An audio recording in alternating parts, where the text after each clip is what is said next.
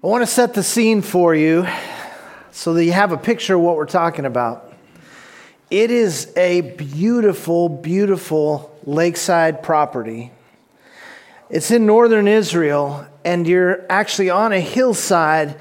You're looking down on the Sea of Galilee. Now, the Sea of Galilee is not a sea per se. It's actually just a pretty big lake, 13 miles long, 8 miles wide. And the view from where we're sitting is amazing.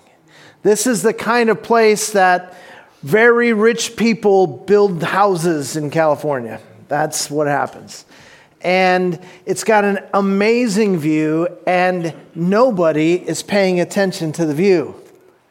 And the reason that nobody's paying attention to the view is because the greatest preacher of all time is now beginning to share truth with them, and he has grabbed their attention. We're in Matthew chapter 5 in the Sermon on the Mount, and Jesus is preaching in the very area in which he was raised. This is his area, but he's already started drawing crowds from all over the place. The followers are everywhere, and the buzz around Jesus is becoming significant, even though he really hasn't done much teaching, at least not to large groups. It's just that the word has gotten out about his miraculous healing power. Jesus can touch a leper and he's made clean. Jesus can put his hands on your ears and suddenly you can hear again. Jesus can say the word and a crippled man gets up to walk. It's an amazing thing, and people have seen it over and over again, and they're telling their friends, and the word is getting out, which, by the way, is pretty interesting, right? Because has Jesus ever done anything good for you? Anybody? Yes? No? Because maybe we ought to be telling our friends too, right? The word's supposed to get out about Jesus. And the word is getting out even though nobody really knew kind of what this guy's message was or what he was all about. It was just pretty clear that he seemed to be from God because he had miraculous powers. And people began to wonder, could this be the deliverer that we've been looking for, that we've been praying for, that our ancestors were hoping for? Lots of people knew something about his powers, but nobody really knew much about what he had to teach. And so the crowds gathered around him by the thousands, and when he sat down to speak, the people were still arriving, still milling about. And there was a lot of confusion about what was going on. They're still talking among themselves, and that's a challenge for a preacher. If you ever take a preaching class or even just a public speaking course at your local community college, they're going to teach you right away that one of the first things you have to do is you have to grab the audience's attention. You got to get their attention at the beginning. You got to do something to get them to notice. You got to get something to grab and hold on to their attention. Now, I've been doing this for a long time, but before I was a senior pastor, I was a youth pastor, which is really still where my heart beats. And I just have such a heart for teenagers. And I used to have such a blast speaking to teenagers because you've got to do something to get their attention also. And back in those days, in the olden days when I was a youth pastor, we did things like swallow goldfish to get their attention. We would juggle water balloons to get their attention. Or my favorite one that youth pastors all sort of had to learn was you had to get some dental floss and snort it up your nose and then cough it out your mouth, and then you do this and sort of floss the back of your throat. Yeah, right? Do I have your attention? Yeah, I didn't do the dental floss thing. Just telling you about it was enough. But it's not easy to get people's attention. I can't even get you guys to come in off the patio in time to start the second service. So it's not easy to do, but Jesus had no goldfish. He's fresh out of dental floss, and he's going, how do I get their attention? And so he sits down, and a hush begins to fall in the crowd, even as people are starting to file in and find a place. And he opens with these incredibly shocking statements that causes people to really sit up and take notice. They're called the Beatitudes. We talked about them last week. Jesus says, if you really want to be blessed, you have to be poor in spirit. The really blessed people are those who mourn. And people start looking at each other and wondering, is he serious? What is he talking about? I better listen and see where he's going with this. And throughout the Beatitudes, he begins to paint a picture, if you will, of a way of life that none of them understood anything about at this point. And now he absolutely has their attention. There are no more people milling about. Nobody else is digging through their bag looking for something to eat. Nobody is texting. Nobody's doing any of that kind of stuff. He has their attention completely. And he begins now, once he has their attention, in Matthew chapter 5 and verse 13. And that's where we're going to begin this morning. So if you've got a Bible, you want to open to the first book of the New Testament, which is the book of Matthew. Get in there to chapter 5, and we're going to be in Matthew chapter 5, beginning in verse 13. And we're just going to look at about 3 or 4 verses this morning and get a sense of something really, really important that Jesus wanted to say once he had their attention. Here we go. Matthew 5:13. You, Jesus says, are the salt of the earth. But if the salt has become tasteless, how can it be made salty again? It's no longer good for anything except to be thrown out and trampled underfoot by men. You are the light of the world. A city set on a hill cannot be hidden. Nor does anyone light a lamp and put it under a basket, but on a lampstand, and it gives light to all who are in the house. Let your light shine before men in such a way that they may see your good works and glorify your Father who is in heaven. Now we're going to spend a little bit of time thinking about what Jesus just said there, but before we get to thinking about what Jesus said there, the thing that always captures my attention with these verses is not what Jesus says. It's what he doesn't say. What Jesus doesn't say really catches my attention because he doesn't say, hey, everybody, watch out. It is a dark world. And this world, the darkness is just encroaching upon people. And it doesn't seem to matter what happens. It just gets darker and darker and darker. And everything is falling apart. So watch out, because this world is filled with evil people. This world is filled with corrupt governments. There are liars everywhere. Nobody seems to have the right values. There's too much crime. There's too much pollution. There are too many super rich people, and there are too many super poor people. And the educational system is broken, and taxes are too high, and we can't trust the soldiers, and the police are corrupt. In fact, the culture is so far gone that there's nothing that can be done to redeem it. So lock your doors, folks. Lock your doors, protect your children, and start storing up things like weapons and food, because I'm not sure we're going to make it out of this mess. That's what I would expect him to say. And the reason I expect him to say that is because so many of his followers are saying that today. It seems to me one of the most common things that happens when you get a group of Christians standing around and talking is they're talking about what a mess the world has become. Can you believe this? Can you believe that? What are we going to do about this? Oh my goodness, did you hear about this? Did you see on the news? What about this? And everywhere I turn, I hear people who claim to be followers of Christ saying those things every day. Now remember, there are thousands of people hearing Jesus preach from this hillside. But his main audience is his disciples. He's teaching his followers, those men and women who have devoted their lives to him. And he's calling them, he's calling us, not to just stand around cursing the darkness, but to shine a light for all to see. So that people will recognize God for who he is and give him the honor and the worship that he deserves. He actually uses 2 metaphors to describe his followers. He says, you are salt and you are light. Now, the light metaphor is easy to understand because we all know exactly what he is referring to. You can be in a completely dark room. You turn on a light or even light a candle or a match, and the darkness is severely impacted by the light.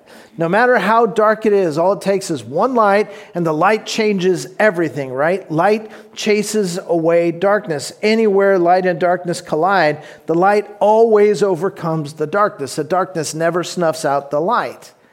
It's a simple metaphor. It's something we all are used to. It's something we all understand. And I think we all get what he's trying to say about the darkness of the world. I think we all understand what he's trying to say about a culture that is moving further and further from God. And as we move further and further from God, things get darker and darker. But he says, you are the light. So that's one metaphor. But then there's this other metaphor where he says, we are salt. And that is a little bit harder to understand. Now, this metaphor, you're the salt of the earth, that has become a colloquialism even for people who don't know it came from Jesus. Even for people who have no idea what the Sermon on the Mount is about. They still talk about, people with good values, good solid people, salt of the earth kind of folks. And so we've sort of got this idea what it means to be salt of the earth.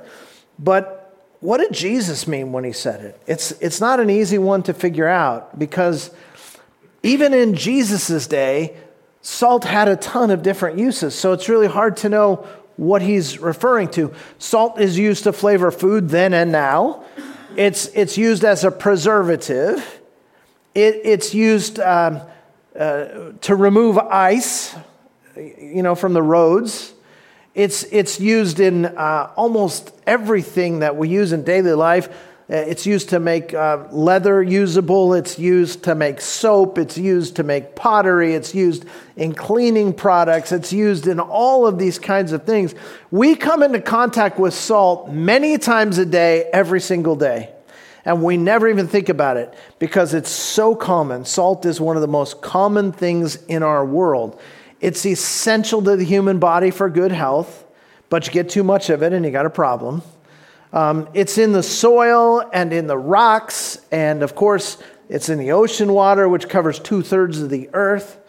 So it's hard to know if Jesus was thinking of one of those specific uses of salt when he said we're supposed to be the salt of the earth.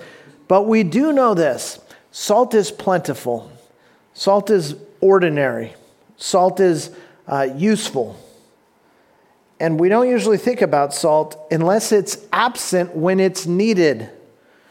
Do you ever accidentally get a bag of salt-free potato chips? I say accidentally because no one would do that on purpose, right? Right? A potato chip without salt is an abomination to God. Right? And you just take one bite and you're like, get it out of my mouth. This is terrible. Put a little salt on it and you're like, yes, sir, this is good, right? We notice it when it's absent, when we need it and we don't have it. I used to get these horrible leg cramps in the middle of the night when I was a kid because I was always playing sports and running around and never stopping and just using my legs constantly. And I would wake up screaming in the middle of the night because these horrible cramps that had just grabbed my legs while I was sleeping. And my mother used to make me drink a glass of salt water. She would just pour salt into water, stir it up, and make me drink it because it was that lack of salt in my body was causing those things to happen. I didn't notice the salt until I knew how bad I needed it, right? And so Jesus seems to be getting at this idea that the world desperately needs us to be salty. And he says, but if you lose your saltiness, what's the point? It's just good for being thrown out. So he says we're like salt. We need to be careful not to become useless. He says we're light, and we need to be careful not to be hidden, but we need to be put on display so the light has value to people. So the darkness of the world is implied here, but he never even mentions darkness. So fascinating, because we want to talk about the darkness all the time. Jesus just understands that there's darkness and then brings the conversation around to the need for light.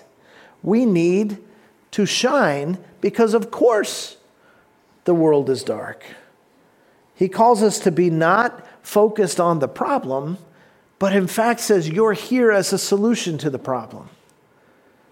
See, Jesus came to earth for two basic reasons. He came to earth to die on a cross, raised from the dead, so that he could defeat sin and death on our behalf, make it possible for us to have eternal life. He also came to start a disciple-making movement because he wants every generation and every people group to have the same opportunity to receive new life as his original followers had that opportunity. So he didn't just come to minister to a certain group of people. And by the way, this is part of his genius. This is why I said last week, I think, that he has a tendency to send the crowds away. He has a tendency to minister to the crowd and then make them disperse. He has a tendency to say things to the crowd that causes the crowd to thin out. And then he uses that opportunity to focus on a few serious disciples who he is going to train up, because they are going to become the ones who lead the church. They're going to make the next generation of disciples, and that generation is going to have to make the next generation of disciples, and so on down the line. And so he comes to pay the price for our sin and defeat sin and death on our behalf, but he also comes knowing he's going to have about 33 years on earth, about 3 years of public ministry, and then he is going back to heaven, and it is going to be up to his followers to continue this movement. And I think they mostly thought that he'd be back in their lifetime. I think they mostly thought this was maybe a 1 or 2 generation of disciples thing. I don't think any of them in the first century probably had the idea that 2,000 years later, we would still be here trying to be salt and trying to be light in a world that is dark and decaying and rotting. But that was Jesus' plan all along. So he tells us we're supposed to be salt and light. Now, I mention all of this because, like many other Christians that I know, I'm getting sick and tired of the darkness of this world. Anybody else? I'm just getting sick and tired of the darkness of this world. My grandmother used to say, the world is going to hell in a handbasket. And she was talking about the fact that men had hair that touched their collars. She was talking about the fact that Ricky and Lucy were now sleeping in the same bed on television. That was the kind of stuff that made her lose her mind. And she was saying, the world's going to hell in a handbasket. I can't imagine what she would say today. It's getting dark. And it gets discouraging to watch our culture move further from God, ignoring the very Word of God, which is the only thing that is actually going to fix anything. And I get tired of it. And I get tired of government programs that are indoctrinating our children with humanistic philosophy. And I get tired of candidates for public office who seem to lack the moral character that we need in leaders. And I get tired of reading about crime statistics and abortion rates and domestic abuse and racism and fatherless families that have become so common in our culture. You just start listing these things and you just want to sigh.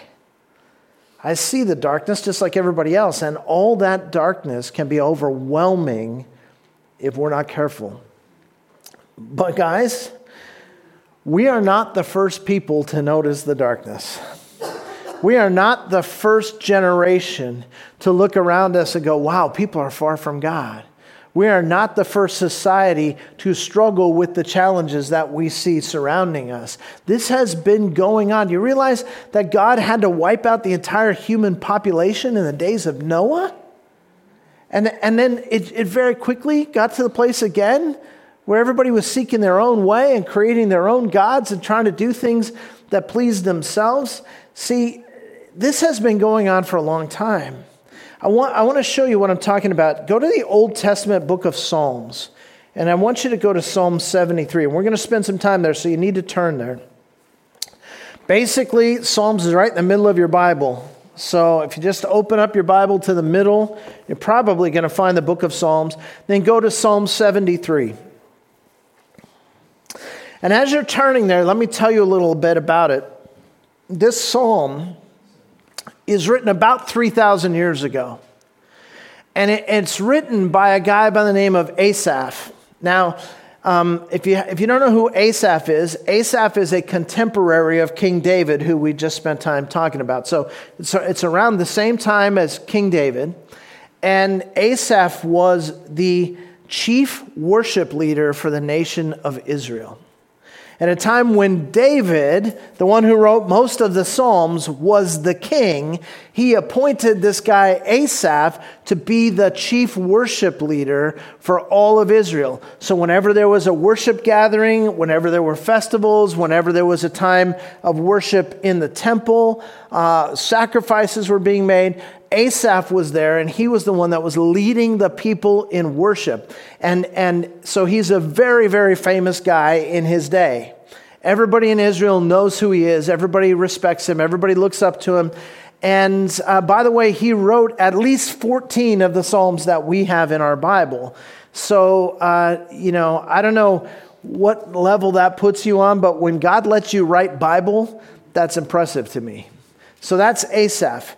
He writes Psalms, and he wrote Psalm 73. But he's really transparent in this psalm when he tells us that despite the fact that God called him to ministry, despite the fact that God gifted him tremendously, despite the fact that he had the highest level of ministry position you could get in Israel, he almost threw in the towel. He almost walked away from God, he tells us. He says he almost stumbled and fell away. His feet almost slipped. Why? Look at Psalm 73, verse 1. Surely God is good to Israel, to those who are pure in heart. But as for me, my feet came close to stumbling. My steps had almost slipped. Let's stop there for a second. So here he is, this prominent ministry guy. He's given his whole life to following God. He's been to their version of seminary. He's got degrees hanging on his wall. Everybody looks up to him. Everybody knows who he is, and he gets to write Bible. And he says, I got to the place where, you know what? My feet came close to stumbling. My steps had almost slipped. And he goes on to talk about how I almost walked away from the whole thing. He almost stumbled and fell away from God. Why? What could possibly happen to make someone so godly and someone so prominent in ministry stumble and come so close to falling away? Look at verse 3. He says, For I was envious of the arrogant, as I saw the prosperity of the wicked. For there are no pains in their death, and their body is fat. By the way, when it says their body is fat, that's a good thing in that culture. It's a sign of prosperity and wealth and comfort. He says their body is fat. So, some of us are just trying to live a biblical lifestyle. That's all I'm saying. He says, I was envious of the arrogant as I saw the prosperity of the wicked, for there are no pains in their death. Their body is fat. They are not in trouble as other men, nor are they plagued like mankind. Therefore, pride is their necklace. The garment of violence covers them. Their eyes bulge from fatness. The imaginations of their heart run riot. They mock and wickedly speak of oppression. They speak from on high. They have set their mouth against the heavens, and their tongue parades through the earth. Therefore, his people return to this place, and waters of abundance are drunk by them. They say, how does God know? And is there knowledge with the Most High? Behold, these are the wicked, and always at ease. They've increased in wealth. Surely in vain I've kept my heart pure, and washed my hands in innocence.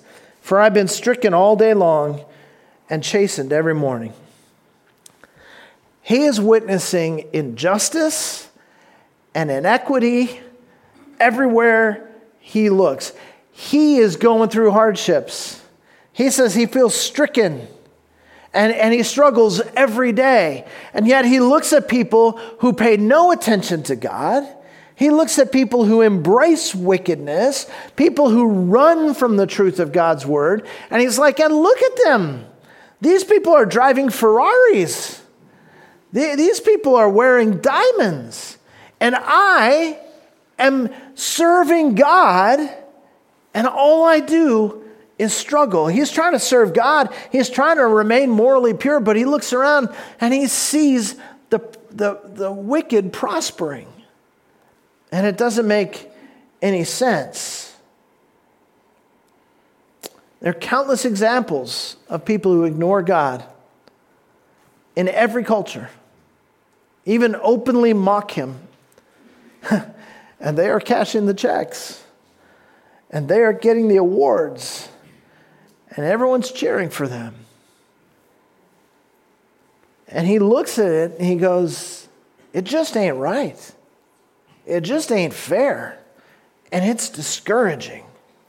He's sick and tired of the whole stinking system. And every time he goes to worship, he's reminded that he's supposed to live a pure life, a sacrificial life, care for God, care for others, make his life not about himself. And then he walks out of the worship service and he sees all these people who are making their lives about themselves, and they are happy. And he is disgusted by the whole thing. Have you been there? Because I have. Pandemics, wars, selfish, prideful, corrupt leaders, division even among God's people in our society that runs so deep that we won't even talk to each other in our own families because I don't like who you voted for, or because you have a different idea about vaccines than I do. Churches splitting because of this. The name of Christ being dishonored because we can't get along because the divisions are so great among us. The whole thing is exhausting. But what made Asaph almost fall away? I mean, after all, the world did not change overnight. He apparently was doing fine for a while, but then eventually the whole thing just weighed in on him. There's always been injustice. There's always been greed. There's always been corruption and arrogance among leaders. And apparently Asaph was doing just fine anyway, until he wasn't. So what happened to knock him off track? It wasn't that the world changed. It was that his focus changed. Go back at that passage we just read. Look at verses 3 through 12. And I just want you to notice, like in my Bible, I highlighted it. Just look at the pronouns. A lot of talk these days about getting your pronouns right. Look at these pronouns. Look at the pronouns. Verse 4, there, they, there, them, there, they, there, they, these, they. Who's he looking at? Where's his attention? It's all on them. He's got his focus completely on these people. And every time he talks about them, he becomes more and more discouraged and more depressed because they are like this and they are getting that. And what about them? And did you see what they did? And they and them and they and they and they and there and there and they and them. His whole attention is on them. And God says, you know what? If I could just change your focus, you might see things in a different light. I don't know if Asaph was a CNN guy or a Fox News guy. But whatever it was, he was watching too much of it. I don't know who he followed on Instagram. I don't know whose tweets he was reading, but I can tell you this. He needed to stop looking down at his phone and scrolling all day, and he needed to start looking up at the King of Kings and the Lord of Lords and worshiping all day. When our focus changes from what's out there to who's up there, everything changes in our hearts. Listen, nobody is saying the world's not dark. Nobody is saying the world's not getting darker. Listen, as Christians, we are not to put our heads in the sand and pretend that everything is hunky-dory. It's not. I get that. Jesus knew that when he preached the Sermon on the Mount. He wasn't implying that everything is just fine. When everything is just fine, they don't hang the Son of God on a cross. Things were so bad in Asaph's day that he almost threw in the towel and fell away from God. But the key word is almost. See, Asaph didn't give up. He didn't give in. And he didn't walk away from his calling to be salt and light. Instead, he just changed his focus. Look at verse 15. If I had said, I will speak thus, behold, I would have betrayed the generation of your children. When I pondered to understand this, it was troublesome in my sight until I came into the sanctuary of God. Then I perceived their end. Surely you set them on slippery places. You cast them down to destruction. How they are destroyed in a moment. They are utterly swept away by sudden terrors. Like a dream when one awakes, O Lord, when aroused, you will despise their form. When my heart was embittered and I was pierced within, then I was senseless and ignorant. I was like a beast before you. Nevertheless, I am continually with you. You have taken hold of my right hand. With your counsel, you will guide me, and afterward receive me to glory. Whom have I in heaven but you? And besides you, I desire nothing on earth. My flesh and my heart may fail, but God is the strength of my heart and my portion forever. For behold, those who are far from you will perish. You have destroyed all those who are unfaithful to you. But as for me, the nearness of God is my good. I have made the Lord God my refuge, that I may tell of all of your works. Look at those pronouns. You,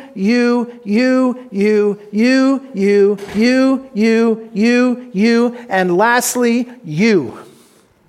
That's where he's looking now. Once he gets his eyes up, once he remembers who God is, then how much difference does it make who somebody else is? He says, who have I in heaven but you, God? I'm going to look to you. And when I look to you, it changes my entire perspective. And you say I'm supposed to be salt and light, and I'm just getting drowned here by the darkness. But then I look up, and when I come into your sanctuary, God, I see you. And when I focus on you and remember you and talk to you and listen to you, it changes everything in my life. Guess what? It's not about them. It's not about me. It's about him. And when we get our eyes focused on him, I'm telling you, it changes everything. Now listen, I am not minimizing the pain that some of you are in right now. I'm not minimizing the difficulties that you're facing. I'm not giving you some pat answer and saying, oh, come on, just read your Bible and you'll feel better. What I am saying is what he's saying. He says it's closeness to God that changes this whole thing. And we've got to get our eyes off them and they and theirs and them and they. And we got to get our eyes on him and him and him and him and him. The pronouns really do matter, don't they? Nothing changed about the darkness of the world. What changed was the focus of Asaph's heart. And if you're a follower of Christ, let me ask you, where's your heart focused these days? Are you preoccupied with the gathering darkness? Or are you captivated with the one who is the only source of light? Jesus came because the world was in darkness. Jesus died because the world was in darkness. And he left behind his church, that's us, because the world was in darkness. And he said, we are the light of the world. We need to let that light shine before men so that they will see our good works and glorify our Father who's in heaven. Look at the last verse of the psalm again. He says, but as for me, the nearness of God is my good. I have made the Lord God my refuge, that I may tell of your works. You see, we can still be light as long as his light is shining into us. If I get near to his light, I begin to glow. Remember what happened to Moses' face when he came down from the mountain after being face to face with God? His face glowed so much from the Shekinah glory of God that he had to wear a veil just so he wouldn't blind the people around him. Can you imagine? That's what happens when you get close to God. You begin to shine. And people don't look at you and go, oh, wow, isn't he something? Isn't she great? They look at you and they go, wow, even that guy shines like that? His God must be awesome. And then we can tell people of his ways. We need to let our light shine before men so they'll see our good works and glorify our Father who's in heaven. Isn't it time for you to look up? Isn't it time to let the light of Christ shine into your heart so he can shine through you? Listen, I just want to be a word of encouragement to anybody who's feeling discouraged right now. Anybody who's depressed right now, anybody who's lonely right now, anybody who is fatigued right now, anybody who is sick and tired of being sick and tired. The answer is not in the world somehow getting lighter. The light already exists. It's in the person of Jesus Christ. We need to draw near to him. When we draw near to him, he draws near to us. When he draws near to us, we begin to shine with his light. When we begin to shine with his light, people see our good works and they glorify our Father who's in heaven. And that's why he left his church here. Why didn't he just save you and then rapture you up into heaven the moment you got saved? Because there are lost people still on this earth that need to see Jesus. And the only way they're going to see him is in you and me. We're the light of the world. We're the salt of the earth. This world needs us in order to experience Jesus. The joy of the Lord is available, and it's seen in the people who already know him. This world is caught up in darkness.